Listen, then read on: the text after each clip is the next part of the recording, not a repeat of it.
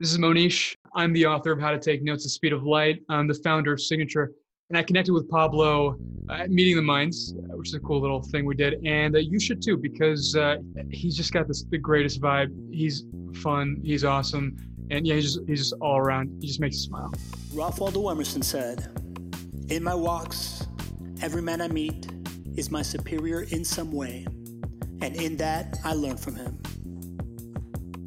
This means every single person you ever interacted with has done something slightly different than every single other person, and therefore has something to teach you. And you, my friend, have something to teach them. This means every conversation you have is both a chance to learn something and a chance to make an impact. Every networking event or conference you walk into is both a library and your stage. Your network is your personal Google, and you are a part of everyone's Wikipedia. My name is Pablo Gonzalez, and I am your Chief Executive Connector. Follow me as we meet people in my walks, find out what we can learn from them, what they've learned from others, and what made them want to connect so you can learn to gain and give value to others in all of your interactions. I am terrible at asking for stuff, but if you want to do me a favor, subscribe to the podcast. Let me know what you've learned from each episode, or at the very least, hit me up if I can ever be of service or any kind of value to you. Now, without further ado, let's get connected. Welcome to the Chief Executive Connector podcast. I am Pablo Gonzalez, your Chief Executive Connector, and today we have a new buddy of mine, Monish Soundarajan, who is the author of How to Take Notes at the Speed of Light and the founder of Signature, a one-man production studio for authors and entrepreneurs who need help positioning their platform and crafting their best work, from copywriting to design. He's worked on projects for New York Times and Wall Street best-selling authors like a little fella by the name of Ryan Holiday, the author of The Obstacle is the Way, The Daily Stoic, and Stillness is Key, amazing books, and Robert Greene, a guy that I like to quote all the time, author of The 48 Laws of Power, Mastery, The Laws of Human Nature, which is my go-to quoting book because it's the thickest thing I've read in the last 2 years. And he's helped authors design their books, position their platforms, and get their books into the world over at Signature. He was the host of a super cool podcast called Moonwalk, a high production narrative podcast with over 149,000 plus. 149,000. I have to reread that again, bro. That's impressive. Plus downloads, a spot on iTunes, new and noteworthy, and much fanfare from his mother. He's interviewed everyone from Times Person of the Year, the woman who sequenced the Ebola virus, to people who create imaginary friends inside their heads. He's currently in the middle of a super secret project, writing another book, but as of right now, it's under wraps. I think he's authorized to tell the title, which I already forgot what it is, Monish, but you're going to share it with us in a second. And he lives in beautiful Portland, Oregon. Monish, what's up, bro? How are you? Doing good, man. How's it going? Dude, I'm doing great. You know what I didn't mention in that intro is my strange attraction to your voice. So it always it always makes me feel chill. It makes me feel relaxed, man. It's good to see you.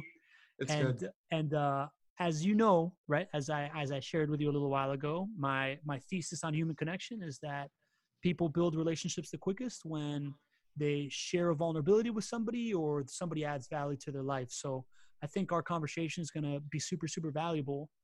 So I would just like to start with asking you something, to get vulnerable with us, something that you've struggled with in the past, something you're struggling with now, that you can share with our buddy who has us in his ear right now. Totally. Let me just take a quick trip to the basement of my psyche and I'll pull something out. No, basically, one thing that I've struggled with is that there is kind of, and I think this is sort of indicative of human nature of how people work, is that we have sort of competing goal systems in our minds, right? We're not just Monish who wants quiet time. We're Monish or we're the person who wants to have quiet time, have solitude, but also wants to be out in the limelight, wants to put himself out there. And I think this is sort of indicative of anyone. I think people will recognize that there's sort of multitudes to being a human. And one of the things that I've sort of been working through and actually been journaling about has been sort of realizing that there is sort of two parts to me. There's one part that wants control over their life, wants to meditate in the morning, wants sort of wants to watch a movie, wants quiet time, wants to sort of, be away from the limelight. And there's another part of me that wants to sort of do things at a massive scale, right? Wants to put himself out there, wants to come on the podcast, and those two parts can, if they're not properly reconciled, they can sort of kind of nip at each other's heels a little bit, if that makes sense, right? So one of sort of the struggles has been, for me personally, has been trying to sort of integrate both, sort of look at both pieces of myself, because they're both pieces of myself, and be like, all right, Monish A, you get this, and this, but you don't get this, right? And then Monish B, you get this, and this, but you don't get this. And sort of, almost from sort of this higher objective military commander-esque perspective, be like, all right, we'll integrate both of you, but you can't have everything.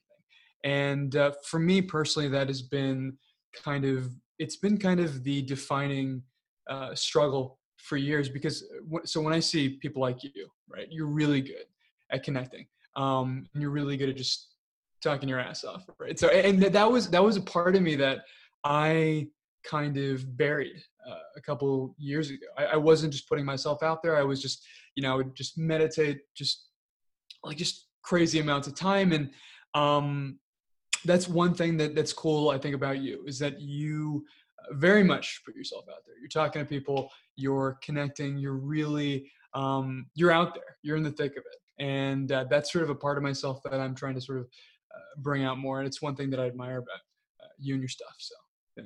I appreciate it, man. Yeah. I want to kind of dive into that. So to me, that sounds like,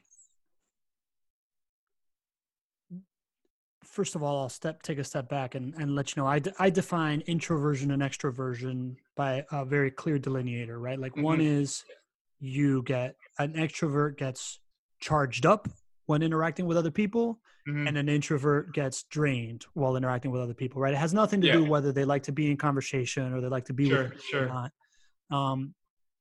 And when I hear you say that, my head goes to, well, he must be saying that he's an introvert and he's struggling between conserving his energy for his inner self or giving it away. Is it that simple? Can you tell me a little bit about what you get when you're Monish A and what you lose, and what you get when you're Monish B and what you lose? Totally. So let's just say, so Monish A, so this is very weird to talk about, but yeah, so Monish A is like, it's like I think it's a part of us. And I think this is, I wouldn't say it's analogous to everyone, but I think a lot of us have this kind of inner self. And basically it's the part that it wants public approval. It wants to be out there. It wants the things that, it wants to put the book out and people are like, holy shit, Monish, it's awesome. Right. And that part, I think, is very much, I think for a while I looked at it as sort of a superficial part of who I was, but it's actually, with sort of more reflection, I think it's definitely a true part of who I am. It's definitely a reflection of who I am. And so that's sort of that part of me. That's sort of Monish A. Then Monish A is more, again, wants more control over his life. He wants sort of the quiet time. He wants the evening where it's just from 5 to 9, nothing's going on. And I'm sure, so you sort of classify introversion. When people talk about introversion and extroversion, so I have sort of a background in psychology. I didn't really learn it. To be honest, I didn't learn shit from college, but I've done a lot of reading. So, from college, so from understanding, one thing I did learn in college was that they sort of defined introversion, extroversion in a very clinical manner.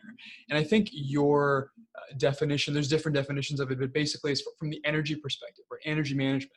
I would say totally it is, when I talk to people, I definitely feel a little drained, right? But again, it's a lot more nuanced and complicated than that.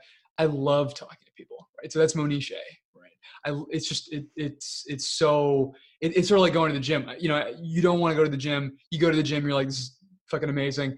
And then you you hop out and you're like, I can't move. I can't move a muscle. So it's complicated. And I think again, I think that sort of that hints at the fact that people are people contain multitudes, and people are complicated, and people have competing goals within them. I mean, or in psychology they call it competing goal systems.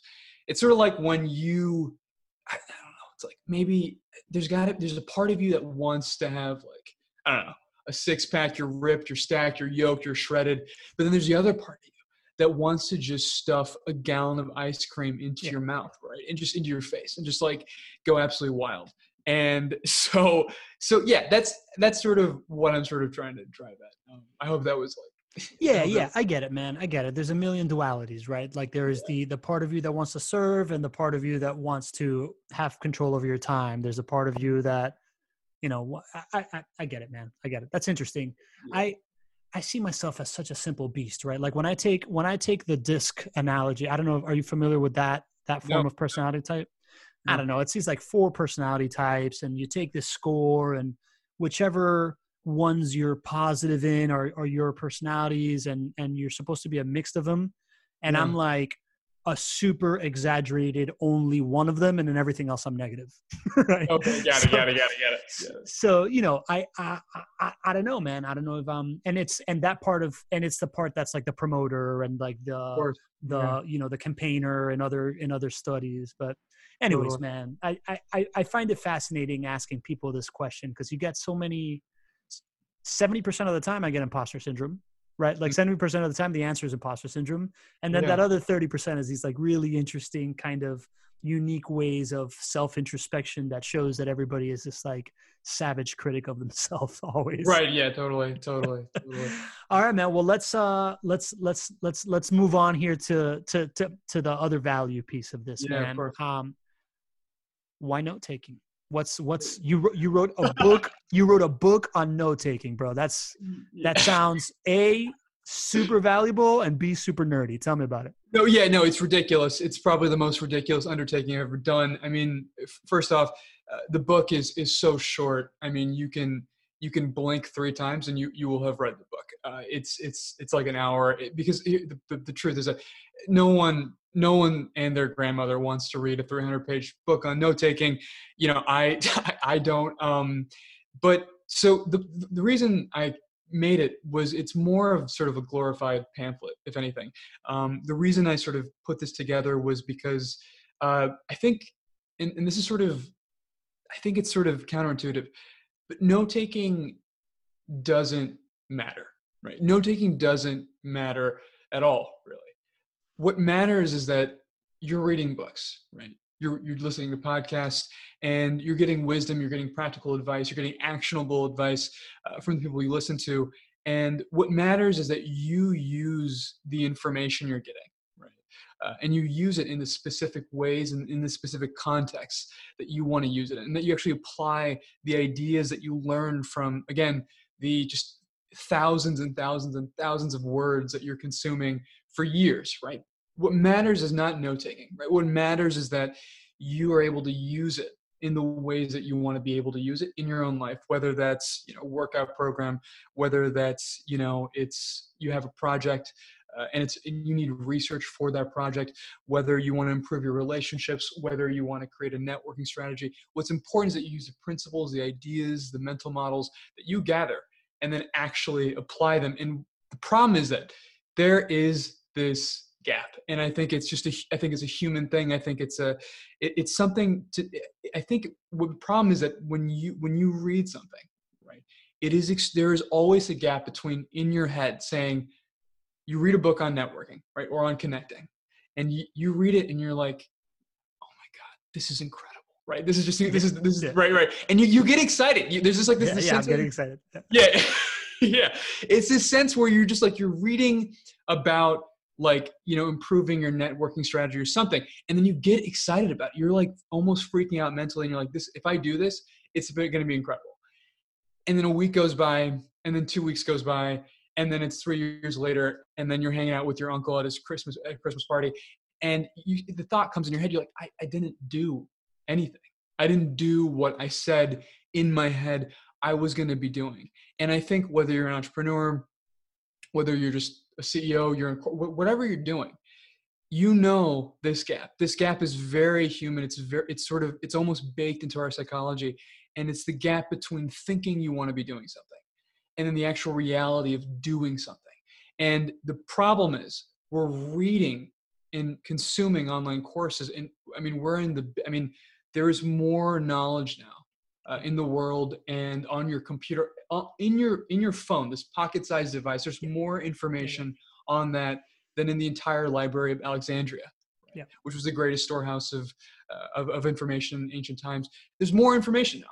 And the problem is that we're not using it in the ways in which we can use it. So this book, look, it's about note-taking, but the note-taking piece, it doesn't really matter. The point is that it closes the gap between just thinking, oh, I'm going to act on all these incredible books that I've read and I can't wait, to actually specifically and sort of in a very tactical way, actually acting on that information. So yeah, that's sort of the basics on how I view it. Yeah. I get it. Right. Like I'm guilty of that as well. All of that. Right. Like I didn't grow up a voracious reader by any means, but I'm very much into podcasts and audio, and that has helped me, that's changed my life, right? Like I found podcasting through Serial, and then quickly like looked up Freakonomics because I love that book. I love Serial. I love Freakonomics. This is awesome. Cool. And then the next one was like Hardcore History by Dan Carlin, like all this stuff that really opened up my mind. And this was like 4 or 5 years ago. And now it's true, right? We have this overwhelm of information. Mm-hmm. We have the friction between information and us consuming it is gone, right? So, like what you're referring to. We have it in our pocket, the Library of Alexandria times 1,000. Mm-hmm. And yet the friction between consuming and digesting and processing it through your body to become the building blocks of your actions is still there. So you think note-taking is that bridge that gets you there? Yeah. So here, the truth is twofold. The truth is that if you have a serious problem with sort of the cycle, like for example, if you find yourself, I'm assuming that the people who are listening to this podcast, the issue is not, I can't get out of bed, right? I can't do stuff. That is its own issue. And I think there's deeper psychological implications there that are sort of at play. This is more just, you're already kind of a go-getter. You're generally doing things, but for the most part, you're just, you work on your business, you're networking, you're getting out there, you're doing stuff. But in sort of the busyness of it all, the stuff that you're reading, you don't actually implement it. You don't actually do it. You don't actually and the reason is because, you read it and then you forget about it. It's just like, okay, I read this book 20 weeks ago. I have no idea. Like, it's just, I'm having dinner with my wife. Like you know what I'm saying? Like life I get sort of has its own momentum and sort of, and so again, I don't think the book is going to solve sort of, I think deeper, sort of the deeper issue of like, I don't do anything, but it does solve for people who, generally speaking, I would say are kind of like me and you, and people sort of that are probably listening to this podcast, who they just want to get more out of what they're reading. They want to get more. And this sort of helps close that gap, because note-taking, what it does is, at least the system that I sort of talk about here, and just a quick side note, one of the cool tenets of the system is that it's sort of intrinsically flexible I am sort of giving you a foundation of what to do, but I'm also telling you, you need to understand why you're note-taking and then change the system accordingly. But sort of the one of the sort of principles that's at play here is that as you're taking notes, why future Pablo, right? Why would future Pablo probably want this information in the future? So you sort of act as a prediction device as you're reading, and it's, by the way, this sounds like you're just putting your head into a metal box and there's a time machine. It's not complicated at all. It's super easy. No, I get it, man. Yeah. Basically, you're just trying to predict, like, why would the future version of Pablo 3 years from now, 2 years from now, 5 weeks from now, why would he want this piece of information? You answer that. You write it down on your little note card or wherever, Evernote, doesn't matter. And it helps you so that when future Pablo is present day Pablo, right? And you need a promotional tactic, right? You're able to easily go back and find that information. And that's sort of, it really just helps. It's sort of the missing step, right? You're not just taking notes. You're actually genuinely thinking, how does a future version of yourself, how would they want to use it so that future version of yourself can easily go back in and grab it? And that's sort of the basic principle that's at play here. I see a ton of value in that, man. I see a ton of value in the sense that, like, Laws of Human Nature, for example, right? I listened to that. It's so big. I listened to 28 hours of that sucker. And so many things that I was like, genius. And at the end of the day, I quote it all the time, right? In the virtual summit that we were in, I gave a speech about the 4 generations and intergenerational things. Like, I took one thing from that book and I have reused it over and over again. And if I could have taken 5 things from that book, right? Or 10 things from that book, it'd be great.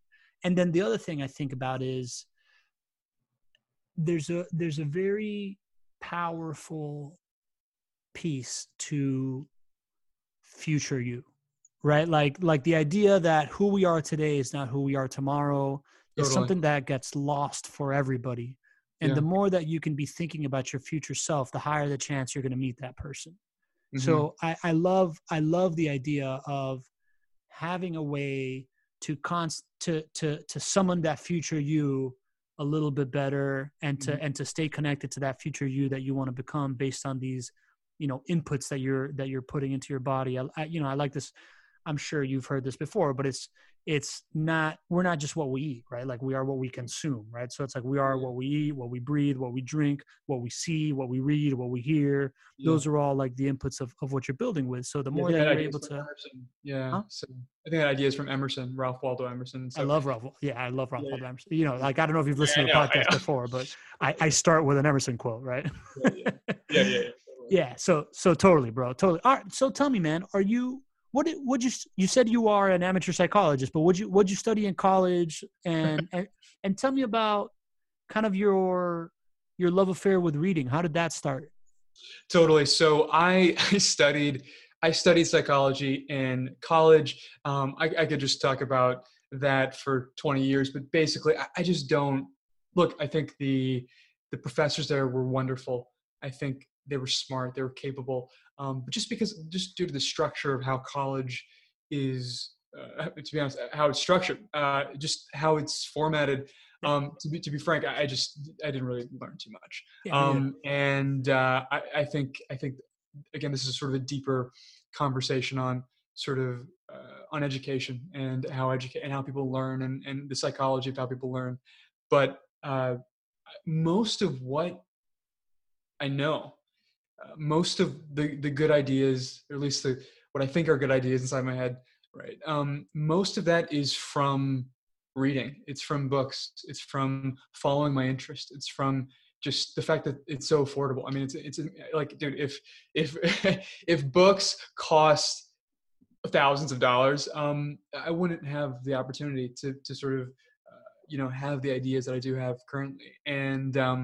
And those ideas, again, sort of like the Emerson, I hope it's Emerson. I hope I'm not totally getting it wrong, but basically sort of like the idea from Emerson, it's, you're not just sort of what you eat, right? The ideas, even though you don't even know, ideas there's sort of an invisibility to them, right? You read something and then you move on with your day. You don't really, maybe you think about it, but you don't. Yeah. But what's interesting is there is some sense of compound interest. There is some sense of, like, over years, over months, right? You're reading good ideas. You're reading ideas that are intelligent, that are aligned with reality. And I don't know, it's just, you go into the little reading machine and then it spits you out 3 years later. And I just know it changes you inside and out. And I think that is just, if I had to sort of pinpoint the why it does that, the mechanism in which it does that, I would say that encountering good ideas, right? Ideas. I think so. One quick thing about podcasts. I know you love podcasts and you weren't too much. So I think that books do have a higher density of good ideas than any other medium, just because of the format, right? If you write a book, you have to spend years on it. It goes through, right. Yeah, yeah. It takes a lot more love to write a book than to make a podcast. Totally. Yeah. Yeah. As we're recording a podcast, right? Yeah. So yeah, totally. So the thing is that it's like it doesn't, like, a good idea is intrinsically good, whether it's in a podcast or it's outside of a podcast or it's in a book or, your grandmother tells it to you, right? Like, it doesn't matter. I think encountering good ideas, right? I think that is what makes reading or consuming great podcasts so transformative, is that it changes the sort of the beliefs in your head. It changes how you view reality. And if you have the right good ideas, right, it connects you closer to reality, it connects you closer with how things work. And yeah, that's sort of my long tangent on that. But basically, it's totally transformative. And if you haven't picked up a book in like 3 years, I totally get it. I was the 8th grader who, like, if you gave me a book, I would want to jump out of a window. I didn't want to read, right? And school drums it out of you, because when you're forced to do something, it makes the thing itself unpleasant, right? And you sort of, there's an emotional coding on that thing where you're like, I don't like reading, and you associate it with teachers sort of, they're well-meaning and they're doing their job, but in a sense, the school system is forcing you to read these classics that you don't want to be reading.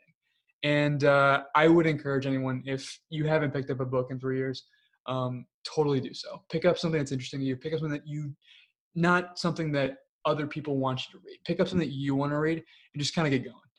It has given me so much, yeah, I'm a big fan, obviously. So all right. So, okay. So you answered my question was, have you always been a reader, right? And if you're telling me that by 8th grade you weren't, can you? No, I was not always a reader. I mean, so, like, when I was a kid, I read. It's weird because reader implies a binary reality a little bit. Like, I am a reader, I'm not a reader. The truth is, like, I watch movies. I've always loved movies. Movies I just go nuts on. But I read the Harry Potter books. Like, when the 7th book came out, I got it the first day. It came in the mail. I read it from like morning to like 3 o'clock at night. I just ate saltine crackers all day, and then like, I don't know, during school, like, I didn't read, and something kind of unlocked when I was reading. This is kind of embarrassing, but I read this book. So I was an insecure high schooler. As I think we all were, and I think that's just called being a high schooler, bro. Yeah. I was a high schooler, basically. So I was a high schooler, and I wanted to get into a good college. Right? It's very much culturally an Indian thing. It's very high status to get into a good college, whether you're Indian or not. By the way, if you're listening to this, I'm Indian, and yeah, so it's like, I wanted to get into it so bad. And I read a book called How to Be a High School Superstar, which is just an insane title. But I read it, and the book, contrary to how the title sounds, was actually extremely original. It was counterintuitive, and it was smart.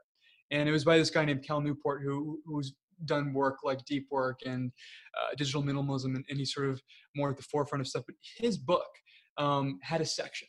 And that section was talking about how books are just catalysts. He's like, I don't know, but like, if you like, basically the idea in the book was, if you want to be an impressive high schooler, you have to have sort of a deep interest, meaning something that is just like that you love to do. It's whether you're just deeply interested in entrepreneurship or deeply interested in writing. And one of the ways to catalyze those deep interests is by reading, right? And I have totally seen this over and over and over again.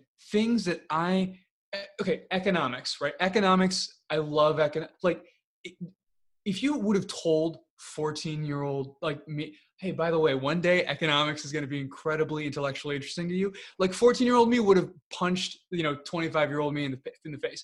So like it's just, I think that reading it makes things that don't seem beautiful to you beautiful, and it makes slices of reality that you ignored interesting, and it opens you up to the world, into the world of ideas in a way that I think is just, it just makes things, life is so much more beautiful now that I can sort of think of myself as a reader than before, because when you're 14, you're 15, you're just like, I don't know, all you care about is like, I know all you care about when you're 14. Yeah, does Stacy think I'm cool? Yeah, right, right. And then the world is a very one-dimensional place when you're a high schooler, and you're stressing out, and when you read, I don't know, it's just when you read the world becomes just, there's a lot. That's really interesting, man, because you're describing this aha moment from a chapter in a book with an amazing hook point, obviously. That. Yeah. And a lot of what this podcast is about, right? Like it's about networking and relationship building, but I'm always hitting on the subject of how one piece of content can change your life. Oh, absolutely. Right? Or one interaction, right? This podcast is really more about continuous growth than about anything else. Yeah. Right. And to me, I'm somebody that's learned from people. Right. But I'm fascinated by when that aha moment hits. I remember, man, it was probably about 5, 6 years ago. I'm in this meeting with the executive director, and I've at this point I've spent like 6 years of my life networking a ton in the nonprofit scene, because inherently it just feels really good.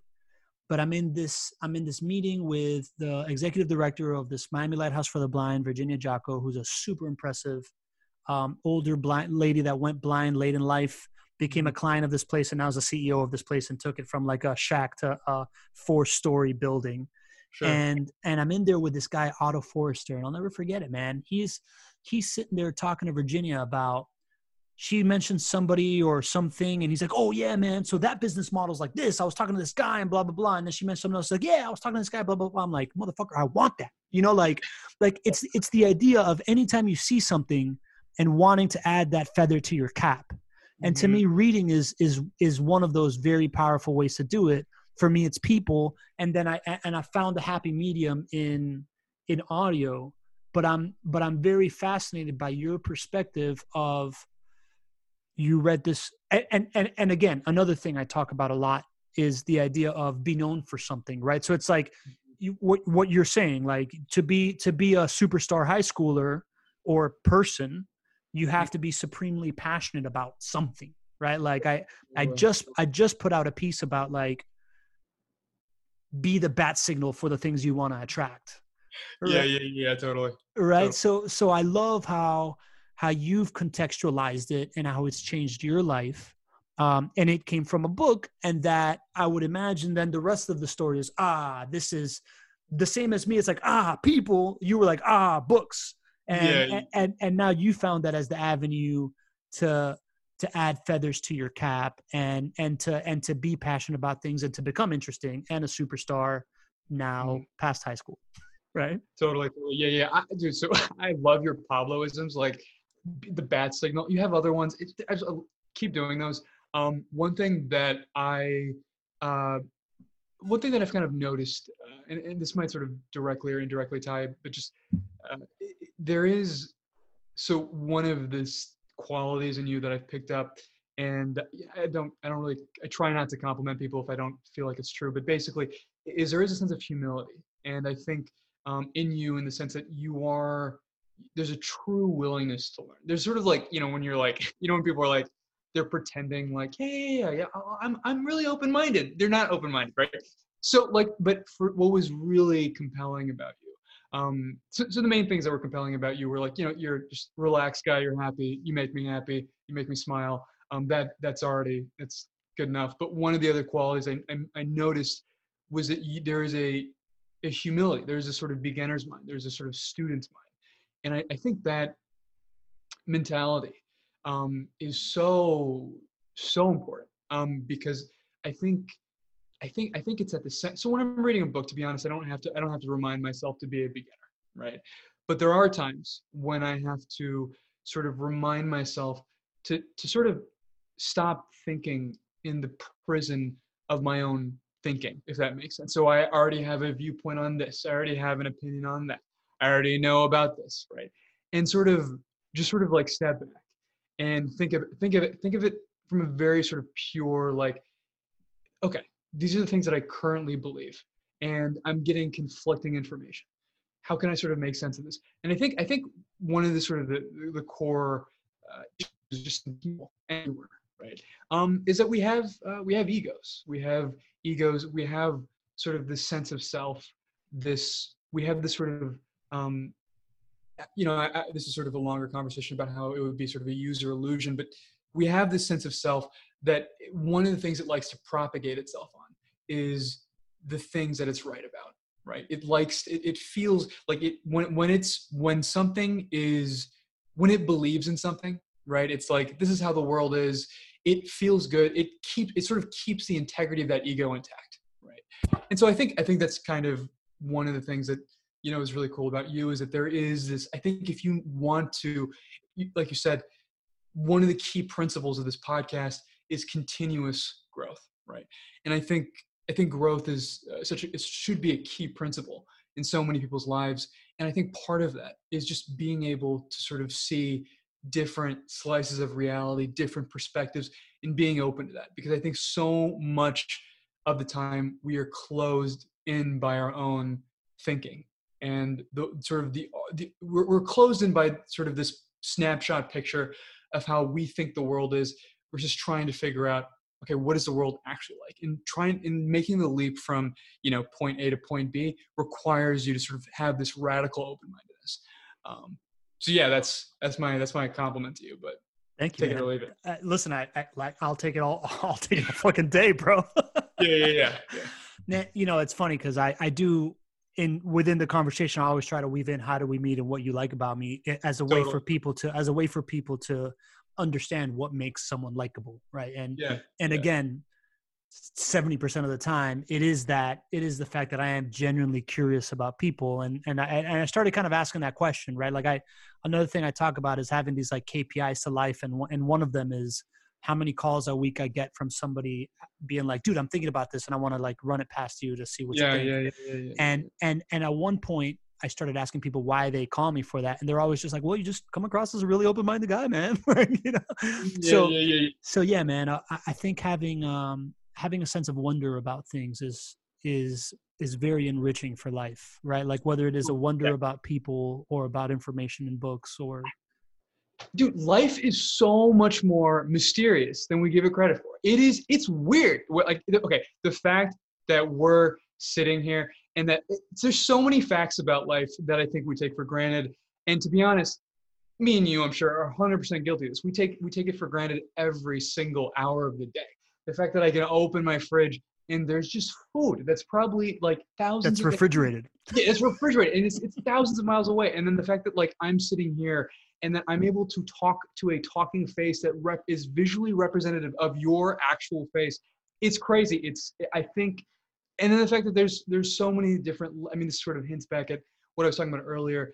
But the fact that like the more sort of reflection we do, the more we realize that there's different levels to who we are. I think it's I have to remind myself. I'm like, literally, I have to remind myself. This is not something that comes naturally. I think there is a habituation process to being a human that makes it not natural. But like, life is so much more mysterious and deeper and interesting than we give it credit for. And I think just being alive to that mystery, being alive to that, we don't know everything. We really don't. I mean, the scientists in the 1700s, they all thought they knew everything. Then the 1800s are like, yeah, the world is, it's flat. 1900, we all had sort of an idea of what the world is, and I think we should just kind of reawaken the mystery in that, because it's really cool. So I love it, man. I love it. I see your pooch over there, man. Let her out. Oh yeah, she's she keeps me busy. So I love it, dude. I love it. I got yeah. 2 dogs. Yeah. Well, let me, my mind instantly goes to the idea that I have always credited my ability, because I agree 100% with your observation of the biggest mistake people make is that they think they already know something, or that they think that the person they're talking to is already thinking what they're thinking. So why explain it? Why not just command? Right. Totally. And I've always credited that part of me to being an immigrant, right? Like do you think that plays in for you, man? Are you an immigrant, or do you think, I would assume that you referenced growing up with Indian parents, right? Like, do you think that having 2 different cultures that you lived in, growing up at the very least, do you think that plays a role in your ability to have an extra perspective? It's a good question. It's a little bit too good of a question. It's got me a little, so okay, yeah. So I'll tell you this. So if the question is sort of, does it allow for multiple perspectives because you come? So when I was growing up, I was Indian, but I grew up. I was born in the United States. Mm-hmm. I basically just, I don't really sound like an Indian person. At least that's what people tell me. And so I grew up basically in Illinois. That's where I grew up, and very much. But I also grew up within the context of an Indian household. My parents are Hindu, and I saw lots of sort of cultural things. We would call up sort of Indian relatives, and I would say hi. And I also, like, Tamil is a Indian language, and I sort of know a little bit of Tamil, like more like do the dishes or Sure. anything. Just basic commands. Family talk. Yeah, family talk. Right? Yeah. So does it open me up? To be honest, I don't know. I don't know if sometimes it's hard to.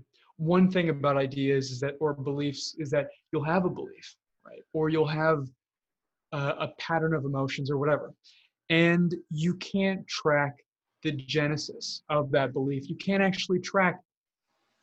Look, I'm a happy guy. I don't know why I'm happy. I am. Like, you don't know why. It's like again, this sort of hints at the mystery of being a human being. There are some things, like there's definitely some things I can track, right? Like, oh, I learned this from this person. But like if you ask me, like when, like, how do I know what the word banana means? Dude, I have no idea, right? The genesis of that idea is lost to me. So does my open-mindedness, or does my ability to sort of maintain multiple perspectives, does it spring from sort of the fact that I was in sort of 2 competing environments? Maybe. I don't know. It sounds like a good hypothesis. But I don't know. But I do know. I'll tell you this. So my parents view the world in a different way. There is a differential between how my parents view the world and how society views themselves in the United States, right? There is also a differential between me and all the high schoolers I grew up with, people in college, whatever, and the people that I grew up as friends. There is natural differentials between people, but there is very specific cultural sort of differentials. And when I was growing up, I was a little stubborn. I was like, oh yeah, I would mostly side with sort of the American perspective. But now that I'm sort of like, I'm older, hopefully I'm wiser. It's just, I see more truth in the things that my parents held dear to them. I see more value in what, even if it didn't seem that way in the beginning. And one clear example, which I think is really relevant to your audience, is that sort of in Eastern Hemisphere, community is emphasized more, and in the West, individualism is emphasized. So I think, here's the thing. I think being an individual, I think being your own person is incredibly important. I think it's crucial for sort of self-actualization and being the best you can. But I think this community element, the importance of other human beings outside of yourself, right? That was something that was emphasized by our culture, and I think it is the nugget of gold that was so important. I think that emphasis is something that's sorely lacking in the West. And I think it's not one or the other. I think it's both. I think you need both. So there's that. I think that's it's a very fair answer to a very difficult question. And I think it's interesting that it brings us back to the beginning of the competing dualities that we all have. Right? Totally. And that makes me curious as somebody, I think a great saying I've heard is like the perfect boundary is the equidistant point where I can love you and myself equally kind of thing. Right. Yeah. But this recurring theme of learning and consuming books and ideas and also being yourself and also being part of a community. I'm curious as to where you stand on how important it is to how you formulate your own ideas from others, right? Like how like that importance of not just repeating what you're learning, but making it your own. Mm-hmm. And how you process it as somebody that clearly brings in a lot of info into that dome of yours. Yeah, totally. So this is like the key struggle. I think or one of the key struggles, right? So for the longest time, I think, and I think that there's a lot to unpack here, but for the longest time, I think to some sense, right? And I think the sort of the catalyst for this might have been sort of an inner fear, actually. Even though it wasn't sort of conscious to me, was that I would trust other people more than I would trust myself. Now, I'm making it sound more dramatic than what it actually is, but what that looks like in the everyday reality of my life sort of a couple of years ago was that when I was, I was talking about how books are amazing. Now I'm going to go the other way. So when I would read duality. Exactly. I would read so many books, right? I would read so many books. And the thing is that I would have my own ideas, right? On this is how reality is, right? This is how you should network. This is how you should make, authentic, good. This is how a good relationship works. And then I would read a book, right?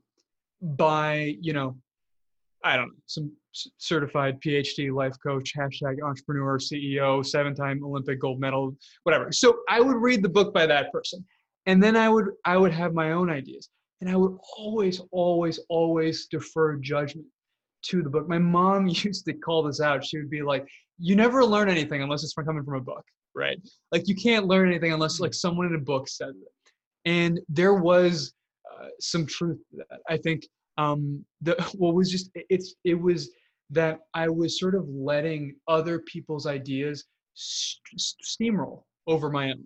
And the thing is that, look, man, like you, Pablo, you're a unique individual. You have a unique context. You have unique experiences. You're living at a very specific point in space-time, right? That is unique to you and to you alone, right? And that means that that there are lessons and ideas and things that will be unique to you and you alone. And ideas that might not work for everybody, but they work for you, right? And so I think it's extremely important to do two things at the same time. You have to, one, be open-minded to other people's ideas, because there are certain pockets of reality in which people know more than you do, right? You got to be open to it, because if you're not open to it, you're not going to learn anything, right? And the sum total of everybody's knowledge, that is too juicy to sort of like not get on. So like you got to be open to that. But on the other side of that, you also have to retain the capacity to think for yourself, to sort of recognize your own ideas, to recognize your own, when you're dissenting from sort of the group view, or what this author says, or this person you respect says, or what this hero of yours says. You have to retain both at the same time. And it's hard. It is hard to do both, because both require almost different capacities for thinking. And I think if you want to survive in this world and retain your individuality, but you also want to gather all of the great stuff that, people are talking about. You gotta do both. You gotta be yourself. You have to think for yourself. You have to judge for yourself. But you also have to be so open to what other people are saying, and that is easier said than done. So that's beautiful, bro. Like, I don't know if you saw me kind of like typing stuff, because I'm just like taking notes on things that I want to cut out and share later on. Because right, this is my note, Nate. I read the free part of your book. I have not read all of it yet. Right? Like, how dare you? How dare you? Dude, that's beautiful, man. I really love how you put that. I want to ask you. I want to take like a kind of like a hard turn here and just get really selfish real quick. But like, how did you connect with guys like Ryan Holiday and Robert Greene and get to? I'm curious as the genesis of those two relationships and such big names, and how a young guy like you was able to get in front of such authority figures. Totally. So again, this is from when I was my insecure high schooler days, or just being a high schooler. So when I was doing that, part of what I needed to do was I was trying to do something impressive. So the motivation was kind of superficial, but at the time it made sense to me. And the motivation was I want to get into a good college, right? And so what I was doing was I was trying to figure out how can the core thesis of the book is that you have to do things that seem impressive, right? There's a difference between what seems impressive and what is actually impressive. This is kind of actually an interesting idea I've never really talked openly about with someone, because it's in the book, and it's kind of so one of the that book I think is, so I've read like almost all of Cal's books. They're all great. I disagree with some things in his books, but he's so smart and just Cal Fussman? Cal Newport. Sorry. Cal Newport. Okay. He's great. And one of his book, the high school book, no, I don't think anybody now is reading it except high schoolers because of how it's presented. But that book is really original. It was extremely counterintuitive. And one of the cool ideas, I think, one of the really cool ideas that he talks about is that there, I don't know exactly the words because I read it a while back, but I think he framed it as there is sort of this impressive simulation effect or something cool like that. And basically that, for example, me making the high school basketball team is both A, it's impressive, okay? And B, it is extremely hard, right? But it's impressive, but it's not like as impressive as me being an Olympic ping pong player or me working with, like a best-selling author, right? Mm-hmm. And the reason is because if I told someone, hey, I made the high school basketball team, right? It's harder than actually, it's harder to be on the basketball team than it is for me to send an email to an author and work with them. But the steps in between those two things, you can easily visualize those steps. And because he posits that because you can easily visualize the steps from A to B, it's less impressive. Meaning I can being on the basketball team, very impressive, but I can easily visualize, you just practice, you just get better, you try out, and then you make the team. Whereas the differential between Monish is 17 and then now he's working with like a best-selling author, or at the time he was actually a soon-to-be author, because I don't think he came with the book yet. It's like your brain kind of glitches. You're like, how did? And by the way, I just want to say that this did for college admissions. I got into the University of Illinois, but as far as like the higher reach, this does not work. So it didn't work for me. But I think there were multiple factors, and I could sort of elaborate on that. But basically, how did I get in touch? So I essentially was 17. I didn't know what to do.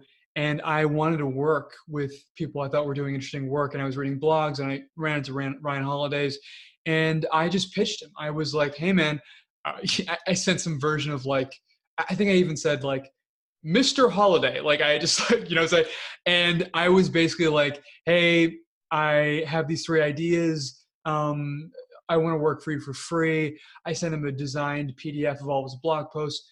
And then 2 months later, he was like, wow. Like he just like all caps. I remember it.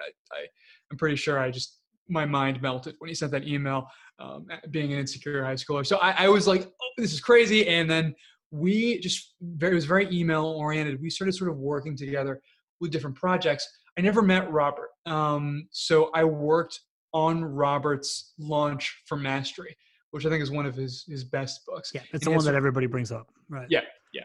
So I worked with sort of the pre-launch materials that he did for the book Mastery. And so I think I emailed Robert like once, and then like Robert sent me a signed book, and that was, again, I was like 18 or 17. It was like, it's at To Monish. Thank you so much. Dude, it meant so much to me at that time. I was a huge fan of this. And so then, I worked with Ryan on a couple of random projects, and it was also through his firm Brass Check. So I was working with Brass Check. And then just recently, really cool thing is that I actually got in touch with his team at Brass Check again, and we worked on his latest book. So or he's doing a re-release of The Daily Stoic. So they came out with a leather premium, just those are awesome.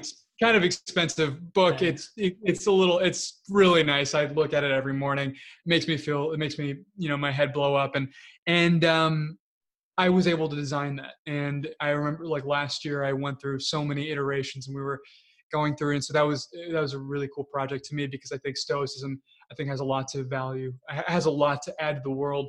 What was so weird about this project, was that I remember before any of this came about, I wanted like a nice, almost religious feeling day, like just a really lovely version of the Daily Stoic. And then it just kind of happened. And I have no idea how that worked out, but yeah, it was really cool. So that's sort of the short gist of it. I love it, dude. I'm really glad I asked that question, right? Because at first part of me was just kind of being a starfucker, but like I wanted to,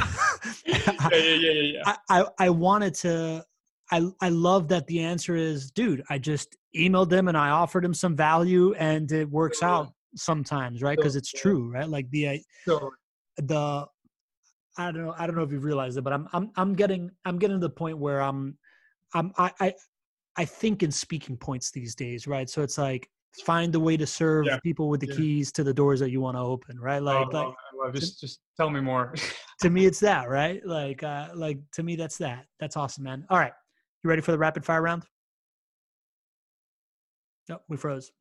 Oh, you there? Yeah, I'm here. All right, cool. Totally, I'm here. Rapid fire round. Ready? Pam. What is your favorite restaurant, and what meal do you get there? Totally. So I want to tell a quick cooler. Yes. Okay. Yeah. So basically, when you asked this question, I didn't have an answer for favorites. I just, for food, I don't think in favorites, but I do remember having so I was a kid, and I walked in, I was in New York City. Okay. I walk in, it's just like this lovely pizza place. And I walk in and I get a slice of, New York style pizza, which, I don't really care who you are. It's the best style pizza there is. My girlfriend disagrees. So, but no, so like I had a slice of pizza, and it was a transcendent slice of pizza. But here's the tragedy. I walked out of there. I was like a kid. I was with my sister, whatever. I walked out of there. And I think I went to New York or Brooklyn a few times after that, or maybe twice after that. And I completely forgot the name of the pizza place. This question has haunted me for years. I wake up every morning in a cold sweat thinking about what's the name of this pizza place. And dude, yeah, I just can't think of it. So that's sort of my extremely tragic story about how, I tasted a piece of heaven, and then it just slipped out of my fingers. So. Man, what's funny about that is it reminds me of my first time in New York when I was 14. I went to this like epic breakfast. It was called like the Royal Canadian House of Breakfast or something like that. And I didn't go back to New York till I was like in my late 20s. And I'm like, dude, I got to find this place. And what you realize is that New York restaurants shut down all the fucking time, right? That was just a pizza place. That might actually, that is my worst nightmare, that it actually just completely shut down. Yeah, that don't even say that, dude. That I'm just gonna have like 20 nightmares for the next 7 nights. But yeah, that's the worst case scenario, is that like I will try to find this place the next time I go to New York, and I will be going on a false adventure, because it's just, anyway, let's not talk about something that's so painful. Also interesting that a guy from Illinois likes New York pizza over Chicago style pizza, but yeah, but I mean, digress. right. Yeah, totally. What's the content you're most into right now, man? Like it can be a book, it can be a podcast, and it can be somebody that you're really like following, whose ideas you're really into. Totally. So two things. One, so the book that I'm coming out with is called Signal. Okay. And it's fiction. It's a novel. I have been a huge fan. So it's kind of related, but I'm not actually, just because it's a super secret project. I haven't told my mom, haven't told my girlfriend like what it's about. Because of that secrecy, I'm not going to tell you the connection here, but it might be apparent, months down the line. Christopher Nolan is coming out with a new film called Tenet, and I bought 4 tickets for IMAX. It was like $3,000 or something. It was just like a lot of money. And basically, I've been so excited for Tenet. I have been waiting for this movie for a year. So I'm just go, if you don't know stop what you're doing, just unsubscribe to Pablo's podcast. Whoa. Then come back, and then subscribe so that you can listen. So I'm extremely excited about that. And then the other thing is this book, which I think might be actually more relevant to your audience. This book called Transcend, and the book is about Abraham Maslow, who was one of the great psychologists, and it talks about it's a re-updating of Maslow's hierarchy of needs. But to be completely frank with you, it is a wonderful and incredible and just kind of insane updating in a way that it feel like I remember reading it and it felt so true. And one of the things here was that basically the core of the book is that we all have these deep psychological needs, right? And we need to meet these psychological needs, sort of be at our best, to be sort of integrated, to be whole, right? And one of the needs, this is going to be cool. One of the needs is connection. One of the needs is connection. That's one of the deficiency needs. And one of the growth needs is love, right? Just right, love for your fellow man, love for your partner, love for the world, love for the people. And it is a beautiful book. It is a book that also talks about sort of the more spiritual aspects of human experience. And it's also one of those books that it makes you read it. It's by Scott Barry Kaufman. He's the man. And it's one of those books that you read it and it makes you excited for, there's a metaphor in the book that he uses. It's a key metaphor that he builds on to sort of explain the framework, and also to sort of, again, as a general analogy. And it's that of the sailboat. And basically we're all in the sailboat. The bottom of the boat is sort of the security needs, like, safety, connection, and then sort of there's more to that. But then like the sail is made of, growth, or not growth, sorry. It's love, purpose, and exploration. And then there's the transcendent needs that are sort of outside of it. But basically when you read this book, you get the sense that your life is a lovely, interesting, beautiful adventure that you get to go on. It's not just this thing where you wake up and you're just like, oh my God, I have to go on another podcast. It's like it's an adventure, right? It's just like, it's cool. And that book has a lot to say about what it means to be human and about how we should sort of organize our lives.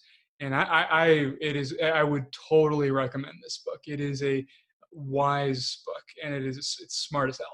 So yeah, dude, I'm getting on that immediately. Like that was my favorite answer to that question thus far. That was great. I normally ask this as something you believed in your 20s that you no longer believe, but I think that you are in your 20s. Yeah. So let's stop the clock. I'll come back in 10 years and then yeah. Well, I mean, just something. Why don't you just tell me? You know what? We kind of answered this question, right? Because you talked about, what was it? There was somewhere earlier in the podcast. I was like, oh, he just answered that question of the reframe. It's like something that you were sure of at some point that you no longer believe, and it was something along the lines of learning. Unless you have something else, right? Like something else that you were sure of at some point. But whatever. Let's just go forward. All right. What's the best piece of advice that either you've ever received or that you love to give out to people? Yeah. So so one of I was like thinking about this in advance, but like for me, it's for whatever reason it is hard for me to think about what's the best piece of advice, right? Kind of almost like it's hard to think of what the best meal I've had is. Maybe there's like a kink in my brain, but basically, uh, I kind of already talked to this, but again, thinking for yourself and living. I think this is sort of this is sort of it's sort of a derivative of the idea, but I think it's sort of an important derivative. Live sort of in your own style, right? Like I think there's this thing that happens, and it happens to all of us, where we see somebody else living in a specific way, right? And we there's a sense of desire that sort of wells up, and we're like, man, I want to be like. All right, here's one. I think Jack Johnson. He's a singer. He like surfs. He lives in Hawaii. He's just on his ukulele. I don't like his guitar. I'm just like, Jack, if you're listening to this, I kind of want to be you, right? But then there is a sort of a truer. I think there's a sort of a better informed part of myself, right? That sort of realizes that there are bits and pieces of Jack's life that are interesting, but you don't want to be Jack, right? You want to be yourself. You want to be Monish, and you want to live in your own style, in your own way. We read even like Transcend, right? Like the book gives sort of ideas on how to live, but he actually makes this point that it's not just like, okay, human beings have this universal need for connection, but it's not about it's not like it someone doing something specific and you're like, that's going to work for me and it's whatever, that's great, but it's not about following somebody else's recipe. It really is about thinking from first principles and thinking like, how do I want to live my life? You only get one shot. You only get one shot to do this.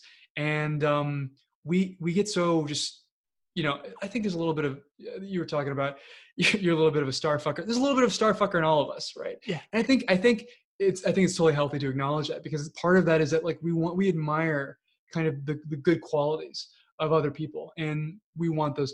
But I think it's a dance. Right? It's a dance between recognizing that and incorporating that into your life, but also recognizing, how can I live in my own style? How can I be my own person?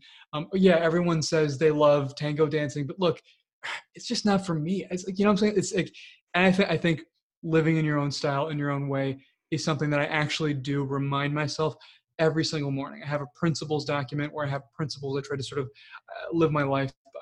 And that has been, while I'm not sure if it's up there. It's been so informative into how I think about things. I love it, dude. Live in your own style. And you don't like Argentinian people. I got that. So no, I love Argentinian people.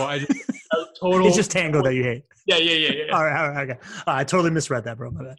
I'm gonna link to your website, right? I'm gonna Monish.net, how it's spelled and everything like that, /book, so people can check out your book. But Monish, if people wanna connect with you, if somebody's just like, God, I want some more, I want more Monish. Yeah, so totally. What's the best way to reach out to you, man? Yeah, so best way to reach out. I'm on email. So if you go to www.monish.net, most people don't know how to spell that. So it's MOHNISH. It'll be in the show notes. So Monish.net, that's sort of my main site. You can check out the book at monish.net/book. The book is on there, but it's the best part of the book. The noting system that you can actually use. You can use it in 3 minutes. You can start applying. It's there for free. So you can grab it for free.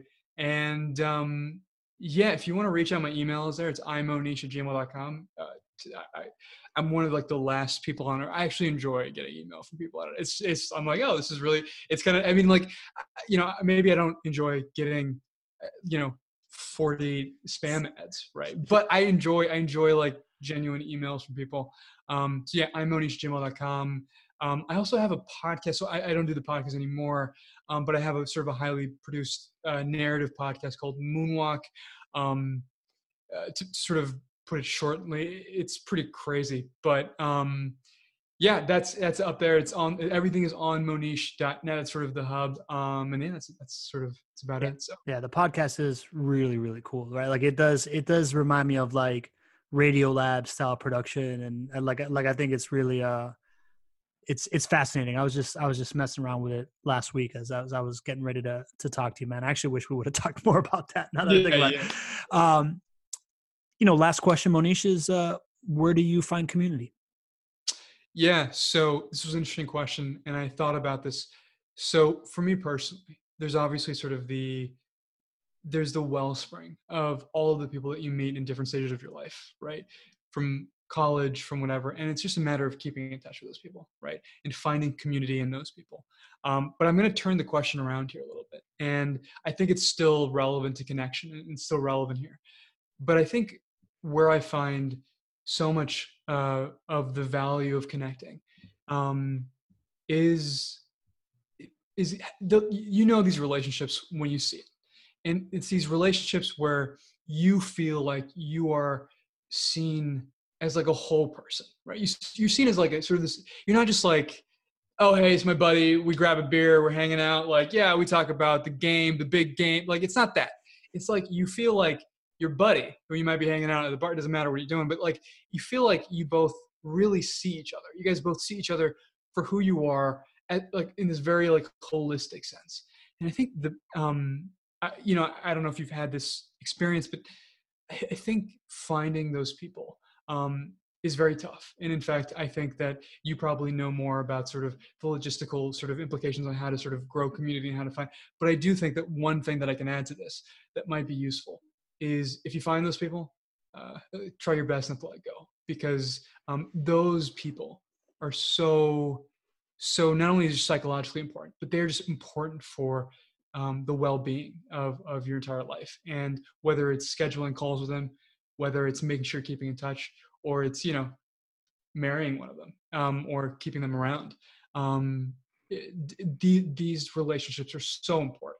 And I would encourage people to sort of value and look at the relationships they do have and figure out, okay, which relationships do I feel like I'm really truly seen? I feel like we're almost on the same wavelength. And yeah, we're totally different people.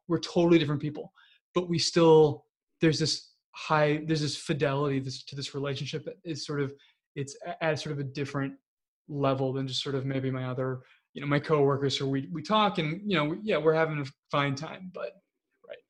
So yeah, that's my complicated answer to your short question. So I love it, man. Monish, I want to acknowledge you, man. I semi-jokingly talk about how I'm attracted to your voice, but at the end of the day, you have a way of showing up and an energy and a way to express yourself that makes it very clear that you are this like old soul that sees, like I feel like you see through people. It's exactly what you're describing, man. And I think it's a really wonderful thing, man. I'm very impressed with it, right? Like with how you show up, with how you communicate, with how deeply you think, and the work you've already done at a young age, man. And I think it's really cool, and I'm happy to call you a friend and to have you in my life from here forward. And I'm excited for the future of our relationship, bro. Totally. And hey, every time we talk, you always make me smile, and I just really appreciate that. It's always great to have that in a human being, and it just, yeah, you're cool. So thank you. Appreciate that. Yes. Cool. Thanks, man. I hope you enjoyed that conversation right there as much as I did. Listen, Connect with Pablo is a content marketing community creation agency. The bottom line is that if you can start creating content that can give value to your customers or audience while creating strategic relationships through it, you can have a content machine that allows you to tell the story of your business through the value you are creating while gathering people together. If you're curious about that or know someone who could be, please shoot me an email at youshould@connectwithpablo.com or hit me up on Instagram or LinkedIn through the profiles tagged in the show notes. If you just want a quick pick-me-up and some tactical advice right before walking into a room full of strangers, go to connectwithpablo.com, watch the 5-minute video about how to walk into a room and not feel like you're all alone, and or download the little cheat sheet on how to do just that. I have a lot of my friends that have done networking with me for a long time tell me that they love watching that thing and carrying it around when they're walking into a networking event or they're walking into a conference, or sometimes even if you're just walking into a wedding and you don't know anybody, right? It has a lot of use for it. I invite you to check it out if you need it. I really hope you stick around, connect with me, and start leaning into finding value in others and feeling like you have value to give yourself. It'll make the world a better place, I promise. Until the next episode, I am Pablo Gonzalez, your Chief Executive Connector.